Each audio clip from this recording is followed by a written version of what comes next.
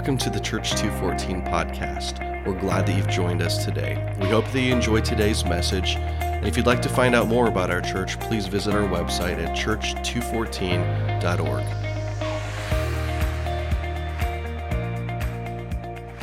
Who's excited to be back in church? Man, I can't see anybody out there, but I'm thinking you're out there. Good. Man, whenever we take a sailor break, it just seems like it's been a month since we're together. But it's so necessary and so good for that rhythm. But man, it's so good. We do that so that we can gather together. Amen? We will not forsake the gathering of this family together. Why don't we pray before we get started? Holy Spirit, we are so grateful that you are in this place today. That you are in this temple, that you are in these temples.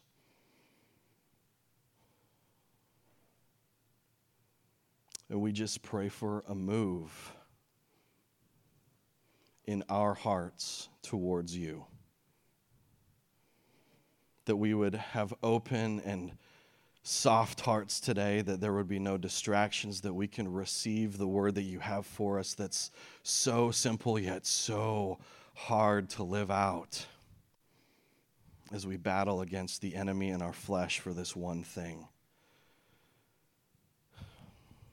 So God, I pray that I would step out of the way, that your voice would just speak through this broken vessel into this broken people, and you would show us who we really are, so that we can step out of this place today with more confidence and strength and faith like never before, so we can join with you in moving what your Spirit is doing in this city, in this church, in this area, in this nation, in this world. We want to join with heaven to make earth more like heaven. That's what the kingdom is. And all God's people said, Amen. Let's go. So this message, this series really started about a year ago. It was December a year ago, and I was reading in Luke, the Gospel of Luke, the genealogies of Jesus. How many people like to read the genealogies? Yeah. Yeah, a couple out there. I see you, brother. So I'm reading in Luke, and there's two different genealogies in the Gospels, one in Matthew, and Matthew starts with Abraham and goes down to Jesus, and Luke starts with Jesus. He goes backwards. He starts with Jesus and goes all the way down to Adam. And so I'm reading in Luke. It's chapter 3, verse 23, and we're going to put it all on the screen here, I believe. Now, it's going to be kind of hard to see because there's a lot there, okay? But what the Holy Spirit showed me as I was reading through this just fascinated me. And I put that away, tucked it away for the right time, and the right time is now. So I'm going to read this, some of this to you. I'm not going to read the whole thing. You can read it later, all right?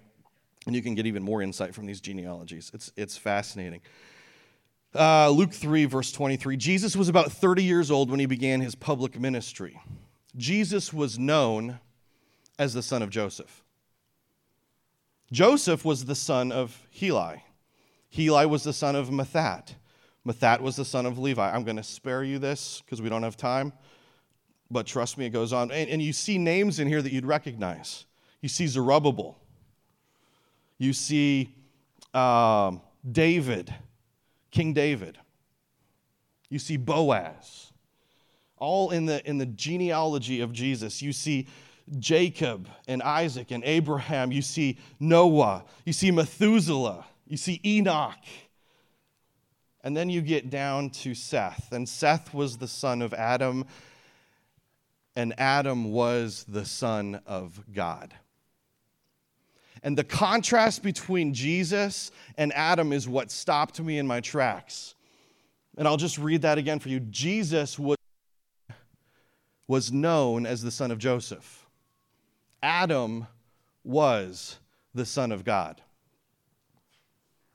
Now we know that Jesus was the second Adam, right? That Jesus is the son of God. And this is what fascinated me so much. The writer Luke is saying Jesus was known, and I know what he's trying to say, right? Because Joseph was it was not his biological father. Joseph was his stepfather in a way. He's the one that stepped in to take care of him on this earth. So Jesus was known to humanity, known to the world as the son of Joseph. He was known to those that grew up with him in Nazareth. Oh, that's Jesus, the son of Joseph. But Adam was the son of God. The world saw a boy that grew up in a carpenter's home. He learned to work with wood.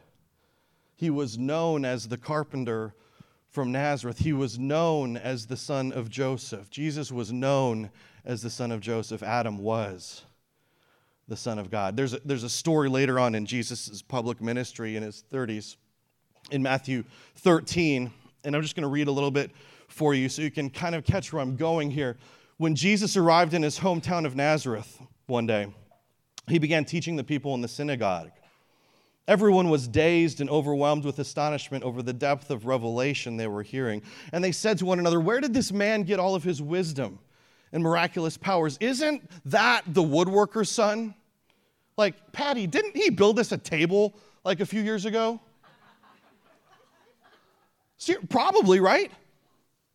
Like, hey, do you remember when that kid was 13 and he built the first chair for that guy down the street? I think I know him. Jesus, he's Joseph is his father, the carpenter. He learned that trade from his father. That's what we know him as. Isn't his mother Mary and his brothers Jacob, Joseph, Simon, and Judah, don't they live like a few blocks away from us? I think I even remember their phone number. Don't his sisters live here in Nazareth? I was just Facebooking one of his sisters the other day. Yeah, that's right. That's Jesus. We know him. He's the carpenter's son. How did he get all this revelation and power? And the people became, watch for it, offended and began to turn against him. And Jesus says there's only one place a prophet isn't honored, and it's in his own hometown. They knew him too well. Only one shallow side of him. And their great unbelief kept Jesus from doing any mighty miracles in Nazareth. They were so close to Jesus, the carpenter, that they couldn't see Jesus as the Son of God. Hello? Don't you and I do this? Their lack of faith prevented him from doing any miracles in their midst. In the Gospel of Matthew, it says that God couldn't do miracles in Nazareth. I'm not going to get into the theology of that. But he wouldn't or couldn't because there was a lack of faith. Because there was an identity crisis. They could not see him as the Son of God. They just knew him as the carpenter's son. See, God is attracted to faith. And he's attracted to faith that's together and builds up. When we look at the story of Abraham, all the stories throughout the Bible, God's attracted to groups of people, cities where faith is building. Faith is something that builds and grows, and God is attracted to that. And if we're wondering why we're not seeing the miracles that we see in the book of Acts, it's because of this. It's because, I believe, an identity crisis that we have. Jesus was known as the son of Joseph. Adam was the Son of God. And here's the question for each of us today. Who are you? Who are you?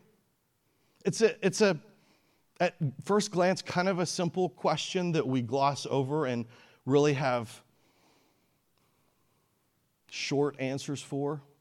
But have you ever really wrestled with that question to what it really means? It's actually an incredibly tough question. For instance, let's take David out of that genealogy, okay? King David, we know who he is. We know the story of who that guy is, or we think we do. And David could say to us today, we say, David, who are you? He could say, oh, I'm a king, I'm a shepherd, I'm a musician, I'm a warrior. But that's not who he is. Those are byproducts of who he is, right? It says on my business card at work, it says I'm in sales. I love hockey. I was born in Canada. I live in Peoria now. That's my hometown. Yeah. Proud of it. But none of those things describe who I am. They're all good things, but they are the fruit of who I am. Are you tracking with me? It's so incredibly important to download this into our souls. Who are you? When you look at yourself in the mirror, I don't know how much time you spend looking at yourself in the mirror. Now, this is an interesting question. Some of us avoid ourselves in the mirror.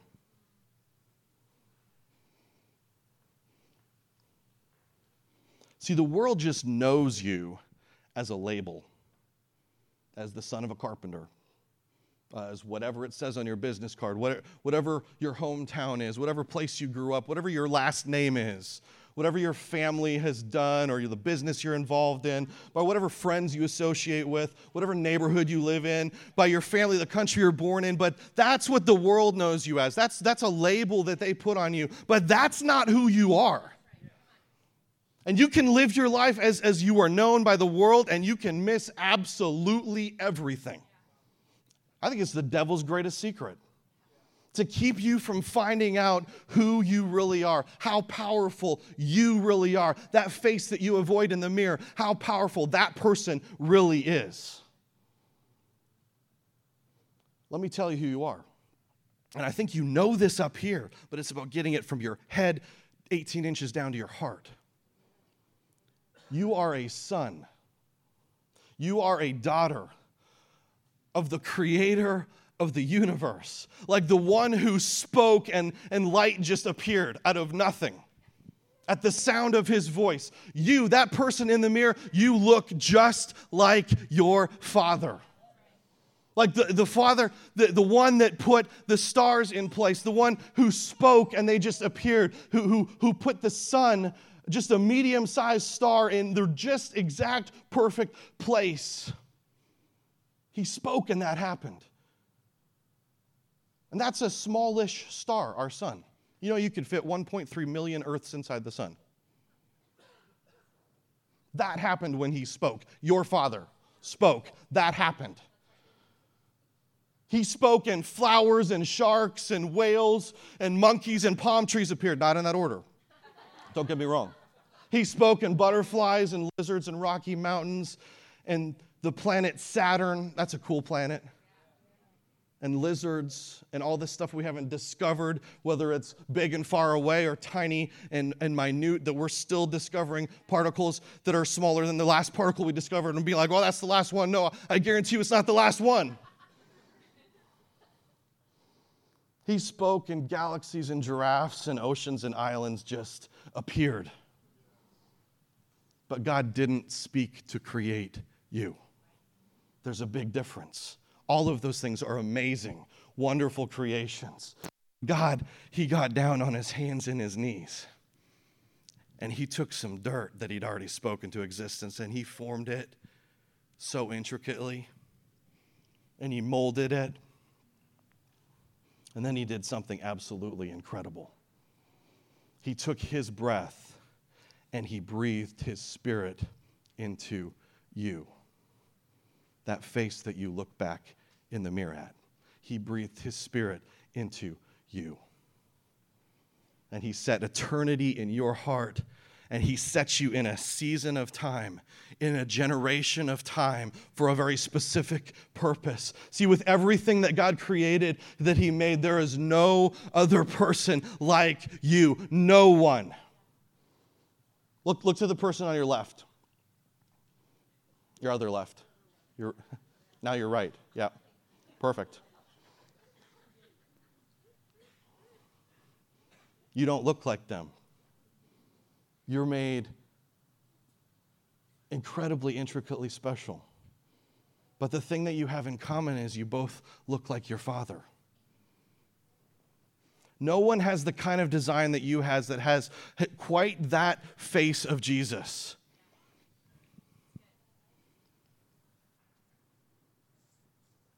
No one has that kind of design on them that can quite show that particular angle of Jesus. then we should be marveling at people more than sunsets and be like, oh man, I can hear from God from you a different way that I can hear from him and from her and from her. That is the miraculous creation, the most miraculous creation. The people that I'm surrounded with that look like my Father. We're a family.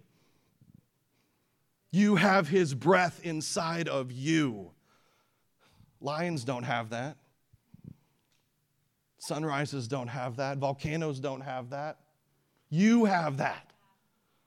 We marvel at all these things, which are great to be marveled at, yes, but we forget the people, the face in the mirror especially. We should wake up every morning and look in the mirror and be like, wow. Not in a prideful way. We laugh because we don't do that, right? We should be like, wow, God. I see Jesus in my eye, these eyes that are looking back at me. And see, now he's got his breath inside of you. Now he needs you to move. He needs you to speak out for him. He needs you to create. See, he's not done creating. He's doing it through you. That's what the kingdom is. You're a son, you're a daughter, you're speaking and creating on your Father's behalf. You're establishing dominion and authority of his kingdom here on earth, calling heaven down to collide with earth. You know that's how the story ends, right? Like, I think we get our eschatology all wrong. I'm guilty of it.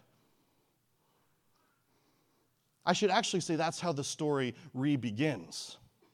See, it began in a garden. Everything changed again in a garden. It was reset in a garden when Jesus rose from the dead in that garden where he first saw Mary Magdalene. And then it'll begin again in a garden. Not in a garden in heaven. No, you're not. This is going to mess some of you up. You're not going to heaven when you die. That's a whole nother series. Just keep that. Don't get tripped up by that. Heaven is coming down to earth. Earth is going to be reset. God is preparing a place for us, but he's preparing it eventually here. The earth is not going to blow up by some nuclear explosion. God's going to reset it. I mean, maybe if it's his nuclear explosion to reset it, I don't know. But I'm telling you, we're staying here. Heaven is coming to collide with earth. And heaven is being established not in some distant time frame. It's starting now. Creation is groaning now. You are part of that creation, the most important part of that creation. And the kingdom is being established inch by inch, moment by moment in your heart. Mile by mile on this dirt. It's being reset, starting now. And you as a son or as a daughter, you're a part of that. We are sons and daughters of the Most High God. And I said it before, we know this up here, but we got to live it out down here in our hearts. Let me ask you a question. This is the sub-question that I'm guessing you've never asked yourself before, but maybe you have. Since you're a son or a daughter, and that's the identity we should live in, right? Tracking? How do we become better sons and daughters? Like if that's the lane we're supposed to live our entire lives in that identity as sons and daughters, shouldn't we then work on becoming better sons and daughters? Like not in a striving sense, but work towards that? Shouldn't we work on that flow, that rhythm of how we become better sons and daughters? The answer is yes. So I began to think, what makes a good son? How do you become a better daughter? And the only thing I could come up with was not something that we do. The only thing I could come up with was something that we are already.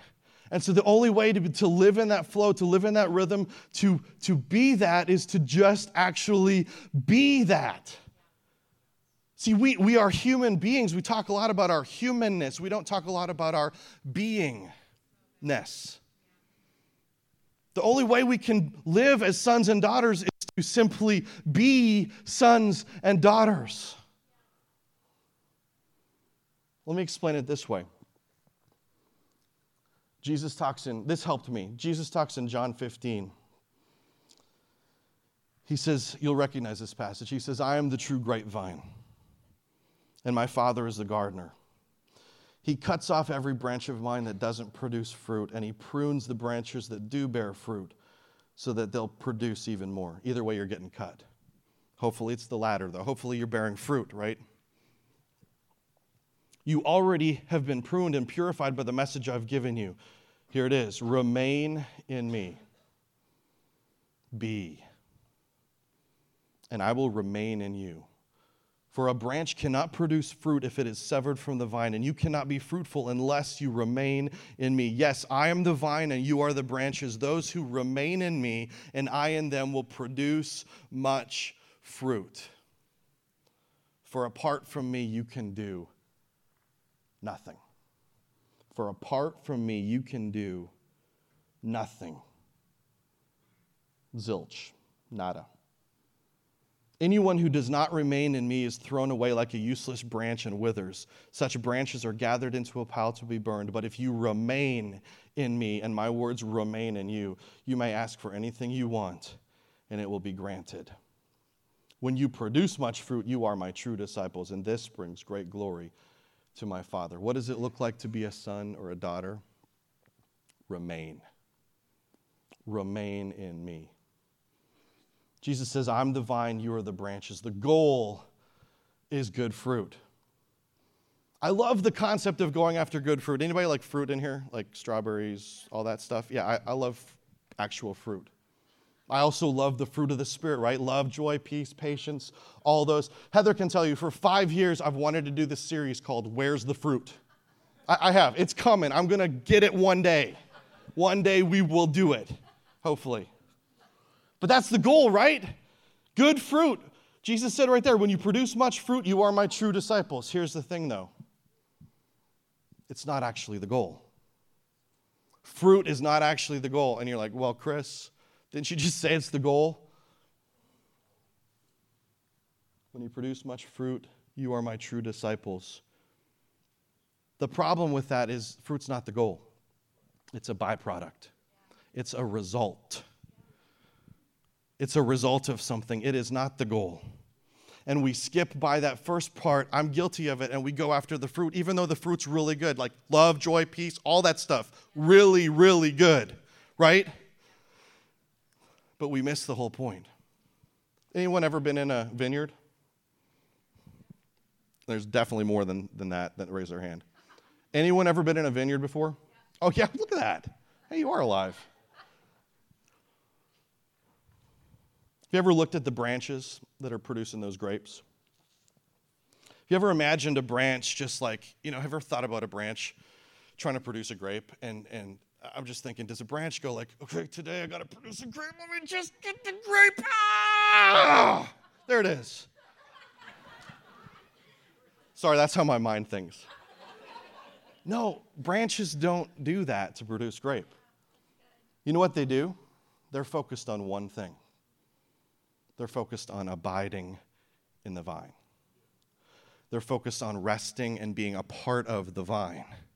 They're focused on remaining in the vine. You know what that branch is thinking? It's thinking, I'm going to drink deeply from the vine today. I'm going to abide in this vine today. I'm going to rest in this vine today. I'm going to soak up everything that this vine has to give to me. Oh, today the gardener is coming off to cut off a part of my branch. Oh, that hurts. But you know what? I got to trust the gardener because that part of my branch must not be producing anything.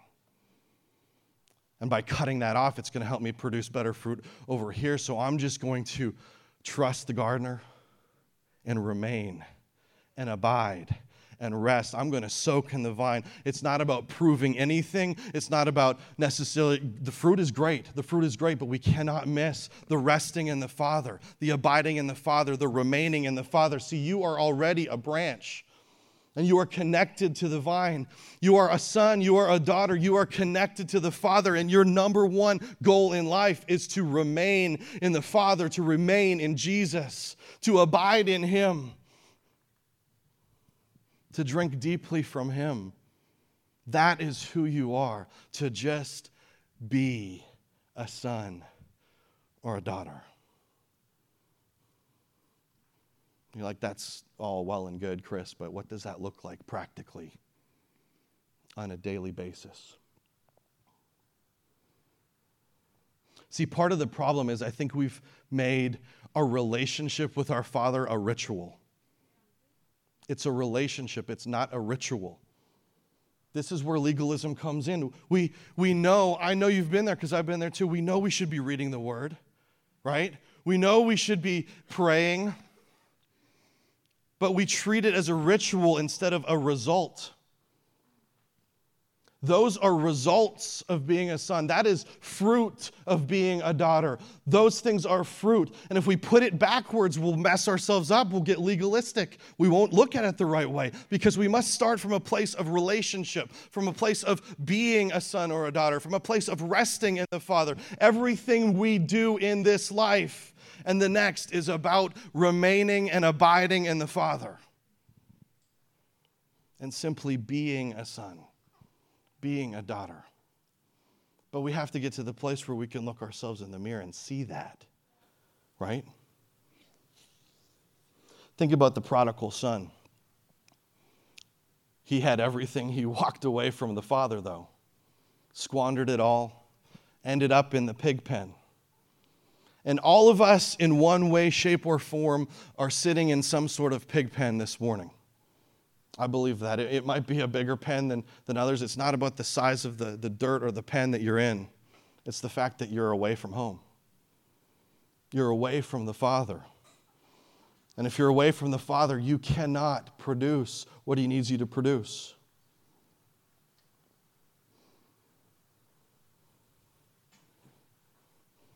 See, some of you are sitting in the pig pen right now, and you haven't forgiven yourself. You've forgiven others. You've asked the Father to forgive you, but you haven't forgiven yourself. You're calling it regretting things of the past, but it's actually judgment that you're placing against yourself. It's the reason you can't look yourself in the mirror and see the face of Jesus.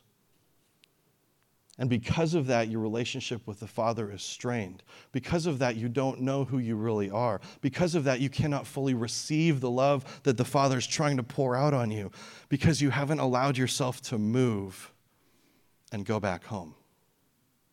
See, this series is all about movement, and it starts with the movement of our heart, the identity of who we really are. I think most of the time, you are in the way of you. The day before Thanksgiving, I got righteously angry about something. And I may have had every right to be angry. But it's kind of like, the way I can describe it is like, remember Peter in the garden when they came to arrest Jesus? He like whips out his sword and like cuts off that guy's ear. That was me. And I ended up cutting some people that I love. Not intentionally, but because I was not remaining in who I should be. And so Thanksgiving Day, I had asked a lot of different people to forgive me, like fairly quickly. I'd asked God to forgive me. I'd asked my wife and my family, several others to forgive me. But the next day, Thanksgiving,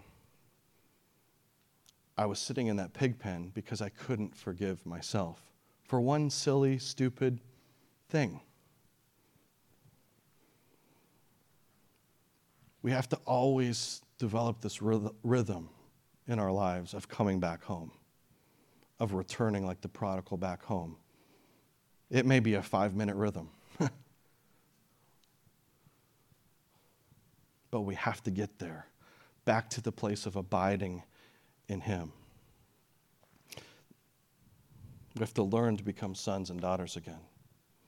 You know, a lot of times I'll be sitting at home in my big chair. Just pretend this is my big chair. It's not. I'm bigger than this chair. And my son will come over and he'll just cuddle up. My 13-year-old son will cuddle up just like this. And I thought, you know what it's like practically to be a son or a daughter? This is what it is. It's learning to lean in to your father. This is a picture of the prodigal coming home. This is a picture of the rhythm in our lives that should constantly be there. This is a picture of being a son, being a daughter. We need to lean in and listen. I think a lot of times we do too much talking. It's this prayer that's out of a ritual and a duty instead of just listening to our Father. Our Father has so many things that he wants to speak over us. You remind me of like when I was holding you as a baby. Our Father has so many things that he wants to speak over us. I think some of the time the problem is that we're just talking too much to actually listen. And then thirdly, we need to receive the love. And we can only receive the full love of the Father if we are in this position. And then from that place, thanks, buddy. From that place, we can look at ourselves in the mirror in the morning in confidence of who we really are in the Father.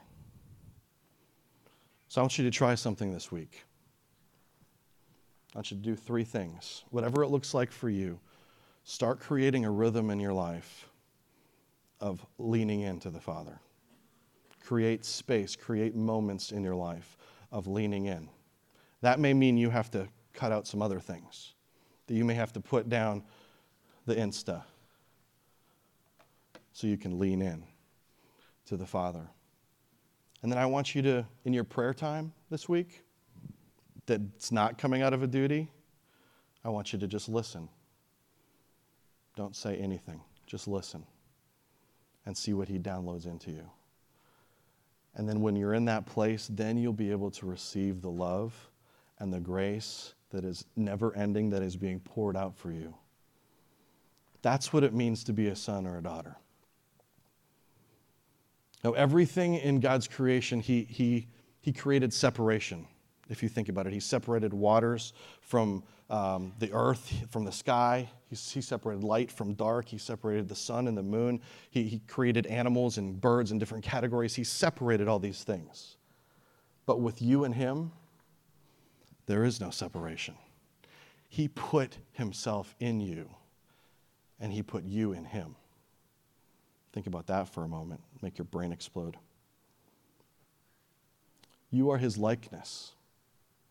You are his likeness here on earth. He breathed into you so that you could breathe him out, but you can only do that from a position of being a son, being a daughter, being able to look yourself in the mirror and say, whoa, I see the face of Jesus today. Because if we can't do that, and I'm guilty of it, it's shame and guilt that's trapping us. What was the first thing that Adam and Eve, when they sinned, what's the first thing they experienced the enemy attacked them in? Shame and guilt. They realized they were naked, and they isolated themselves from the Father. So we have to counteract that by leaning in, by listening, and by receiving his love. Amen? So once I was able to process this anger I had against myself on Thanksgiving, I had a moment the other night of leaning in to the Father, of listening to the Father, allowing his love to just cascade over me. And I can't really describe what it was like. All I know is that I didn't go to bed until 2:30 in the morning. And it was just receiving love. Just receiving love. It's hard to describe spiritual moments sometimes because Romans 8 says the Spirit is, it's not about you saying words sometimes. It's about the Spirit speaking and groaning on your behalf, but putting yourself in the right position to make that happen. Why don't you stand up for just a moment? Jesus was known as the son of Joseph. Adam was the Son of God. Now, I just realized this morning that I'm pretty sure this is the 5th year exactly of when we gathered as a church, 5 years ago today in December. I preached a message on stars that morning, and I realized it in my run through this morning when I was talking about the sun. But ever since the first day at Camp of Champions, when we met there, we all just started doing stuff, doing different jobs. And the one thing I started doing that morning was setting up these oddly matched chairs. You guys will remember if you were there. A bunch of mishmash chairs for a bunch of broken people. And from that moment on, it's been like a rhythm of mine to set up the chairs every week, or at least help in doing that. And it's one of my favorite times of the week when the band's playing up here, worshiping before doing their run through, and I'm just setting up chairs. And what I'll do is I'll pray over each chair for the people that are coming into this place today. I'm not praying for the chair, I'm praying for the people. But the Spirit will bring to mind different people as I pass different chairs. And most, if not all of your names have come to my mind, and I'll pray for you what the Spirit brings to my mind as I pass those chairs. But there's one chair that I pass every moment that just wrecks me. And it's not your chair. It's my chair. Because I remember as I pass that chair that I'm a son and that I'm loved and that I can receive his love. So I want you to do something different this morning. I want you to go behind the chair that you're sitting in. Keep standing.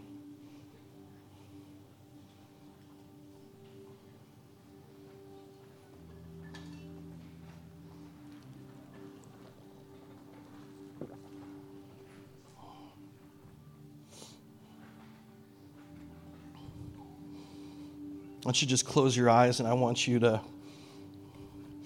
picture that you're looking at yourself in the mirror. Do you see his face?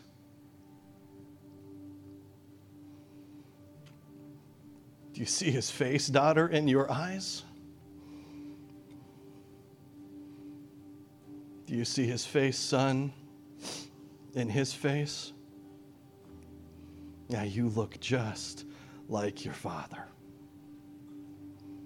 You were made in his image.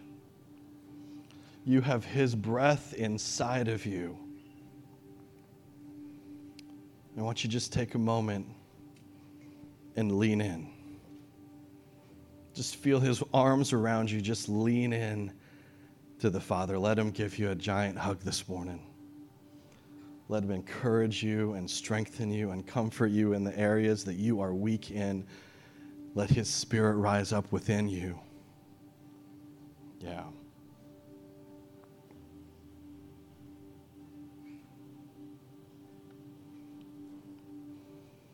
Then I want you to listen. Listen for his still small voice. He's speaking to you. And he's going to tell you to move. He's going to tell your heart to move, to come back home.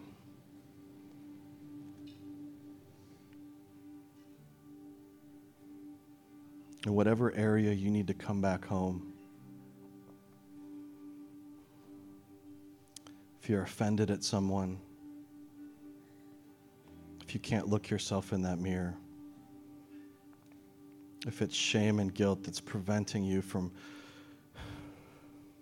fully being a son or daughter in this moment, just come home. Father hasn't gone anywhere. He's still looking for you. He's standing at the edge of heaven's gates and he's looking for you. He's standing right there. He's in your spirit. He's just waiting for you to fully come back home.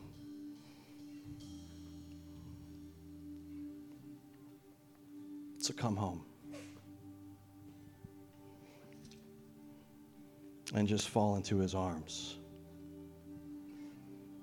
Receive his love. He doesn't see your past. He doesn't see that mistake you made 5 minutes ago. He is faithful and just to forgive you.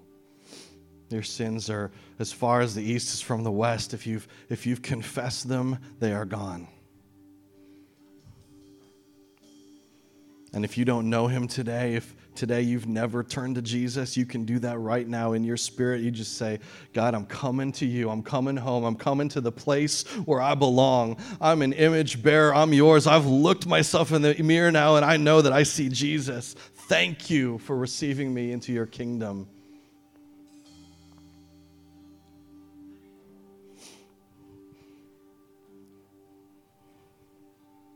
Eyes still closed. I just want to read this verse prophetically over you. The prophetic just simply means, as Paul wrote, to strengthen, encourage, and comfort your spirit. This is Romans 8. And it says, the mature children of God are those who are moved by the impulses of the Holy Spirit. And you did not receive the spirit of religious duty, leading you back into the fear of never being good enough. But you have received the spirit of full acceptance, enfolding you into the family of God, and you will never feel orphaned, for as he rises up within us, our spirits join him in saying the words of tender affection, beloved Father, Abba, Father, Papa. For the Holy Spirit makes God's fatherhood real to us, as he whispers into our innermost being, you are God's beloved child. And since we are his true children, we qualify to share his treasures, for indeed we are heirs of God himself. Since we are joined to Christ, we also inherit all that he is and all that he has. Father, thank you for this word this morning.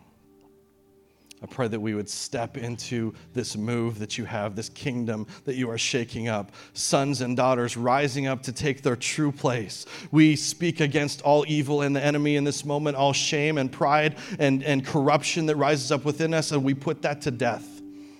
And we live in the true identity of who you created us to be. We will not be known as what the world sees us. We are sons, we are daughters of the Most High God. We look like Jesus. And we are so grateful, so thankful for you today as we move our hearts further into your kingdom.